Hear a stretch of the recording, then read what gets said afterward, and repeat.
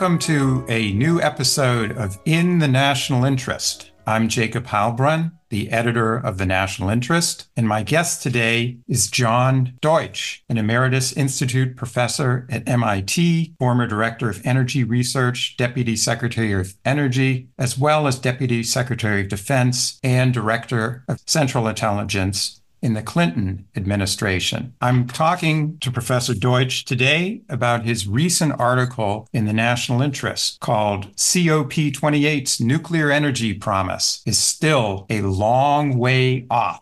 John, could you tell us why is it a long way off? Well, the reason that it's a long way off is that the requirements for countries adopting nuclear energy broadly at the level that was proposed at the Conference of the Parties COP28 at Dubai are not being met. The most important barrier is that the cost of nuclear power, the cost of building nuclear power plants, is way, way higher than what would compete with alternative sources of electricity. When you say that it's higher, could you give us a sense of how much higher and why? Well, in the United States, the two units which have most recently been built are like $17,000 or $20,000 per kilowatt capacity, while the range which would make nuclear power competitive with, let's say, natural gas or so many of the renewables would be a capital cost for building those reactors between $3,000 and $5,000. If you want me to go on a little bit about this, in 2022, there was some optimism that the new generation of reactors in the United States, so-called small modular reactors, would be more easy to build at lower cost and would be financeable by many utilities, so that it was possible at that time to imagine that we were at an inflection point where nuclear plants would be built in the United States once again.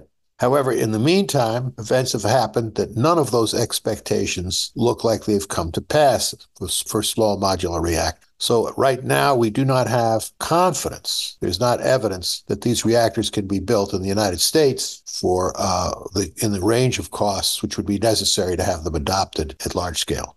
Let's take a look at the past. Do you think that nuclear power got a bum rap because of 3 Mile Island? No, I don't think that nuclear power got a bum rap, and it was more than just 3 Mile Island. There were as you know, 2 other very serious nuclear accidents across the globe. It was also because the costs of electricity from nuclear power, building new nuclear power plants went through the roof, and starting in the, in the late 70s and early 80s, no utility had the willingness to invest the billions of dollars necessary to build big nuclear power plants. So it was a combination of the worries about safety, the worries about waste management, and the fact that there were alternatives available, basically low-cost natural gas electricity generation. Today, people's concern with climate have made them more willing to balance those risks with the risks of nuclear energy.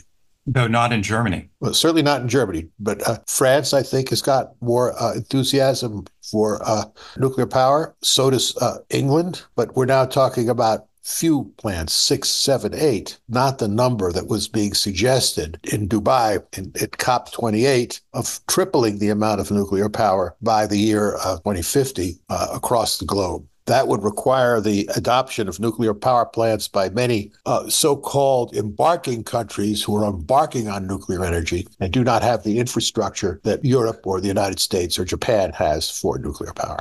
If I understood your quite meticulous article correctly, you have apprehensions not about American expansion of nuclear power, but simply maintaining what we have. You write that we face immediate challenges, including extending the lifetime of the existing fleet, establishing a record of declining unit reactor overnight capital costs, and adopting a stable system for comparing the cost generation alternatives to extend the lifetime of the existing fleet. And finally, you point out of the existing fleet of 93 reactors, they have an average age of about 42 years. Where does this leave us?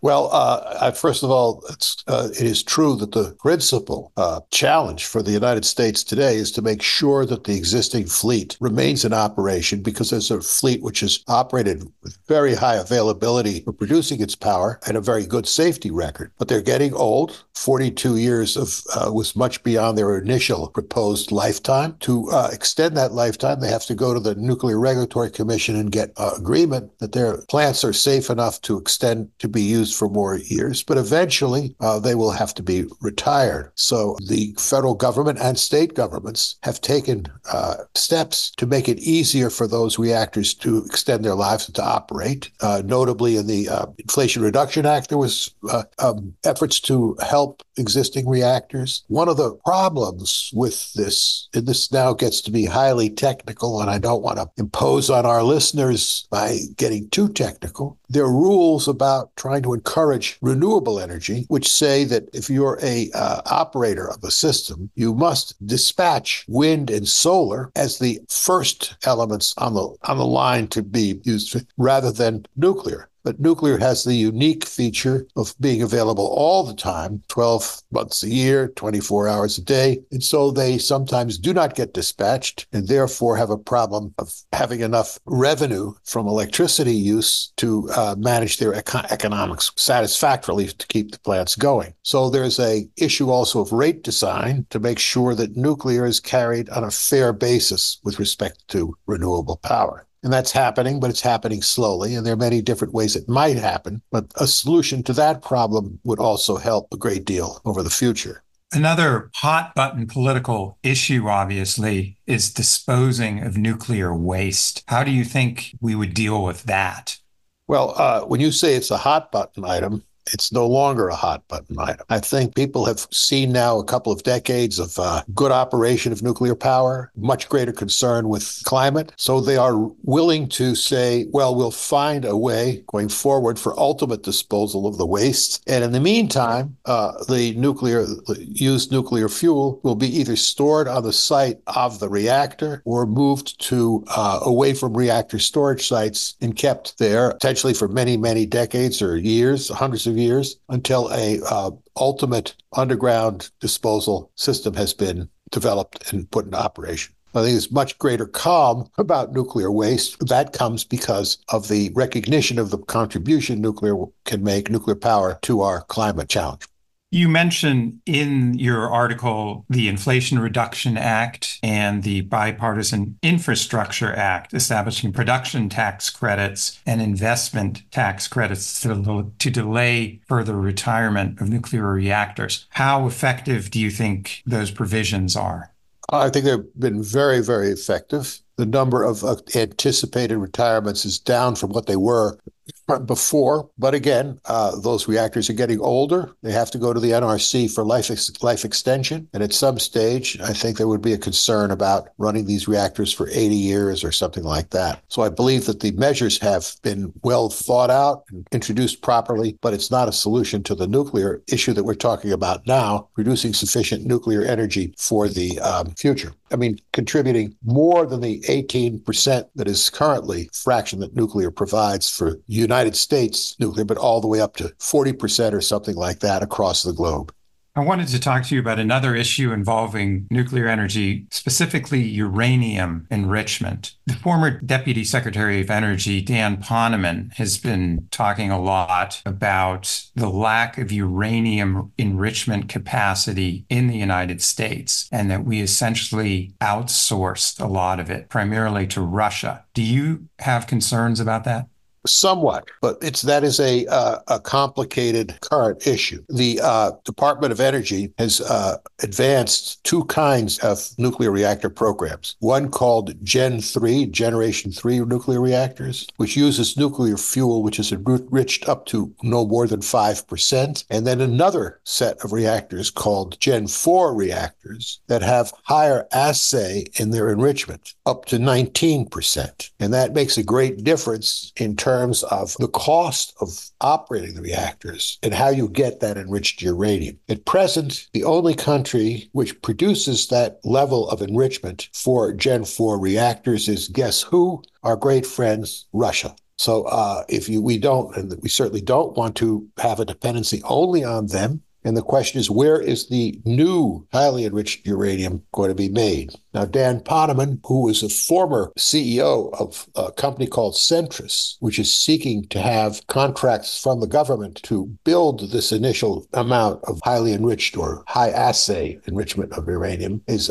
urging the country to build such enrichment capacity. And I believe there have been some parts of the recent legislation in Congress which have actually made some beginnings on those. There are other options that you could have. You could make an arrangement with the European Enrichment Consortium, which owns actually a plant within the United States, to pay them to do this enrichment. But right now, it is something which is a big barrier to costs for Gen 4 reactors. And there's not a fixed solution, but one is on its way.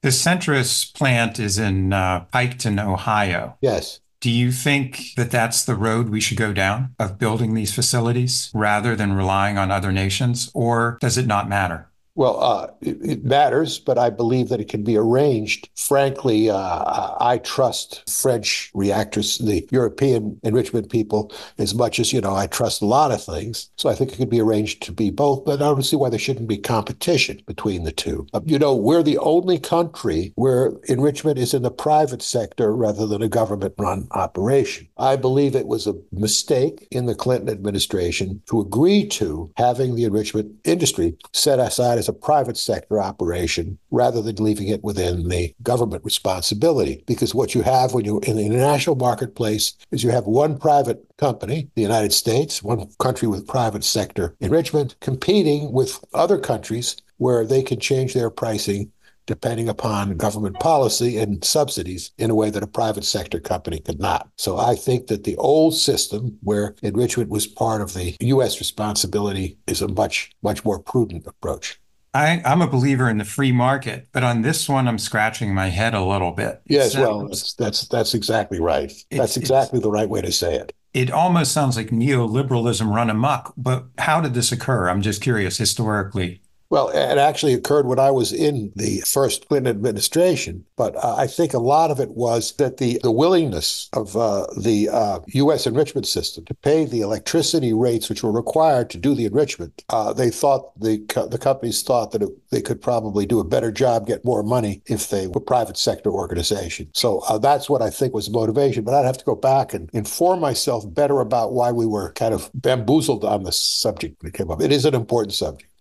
To be honest, I was quite taken aback by this. Do you anticipate that the federal government will continue to subsidize nuclear energy and that major additional support will come? Or do you think we've gone beyond that? Well, I think there are two reasons why I'm concerned about that. The first is the government has put a good deal of money in nuclear power support over the last 5-10 years, including in the IRA and including in giving very significant loan guarantees and support to Gen 4 reactors, two Gen 4 reactors in particular. And I believe that after the large amounts of money going for the infrastructure and innovation efforts around climate change, that the appetite for Congress to give much greater or additional continuing support for nuclear power is very much in doubt for the next few years at any event. Nuclear energy has been one of the few bipartisan issues in Congress, interestingly enough. Do you anticipate that regardless of who becomes president in 2024, that the support will be there in Congress? Well, I wouldn't characterize it as been bipartisan. I would say Congress is divided between people who are for nuclear energy and people who are against nuclear energy. It just doesn't happen that division doesn't happen to be on a bipartisan basis. So it's more, I don't think it's so much who the president is as who the committee, what the committee composition will be in the Senate and the House, both on the authorizing and on the appropriating side. But this problem cannot be solved with only public dollars. Public dollars are necessary, but not sufficient. And when I say that, I mean eventually this comes down to the ability of people who are building these reactors to build them at a cost which is affordable in the marketplace for clean energy.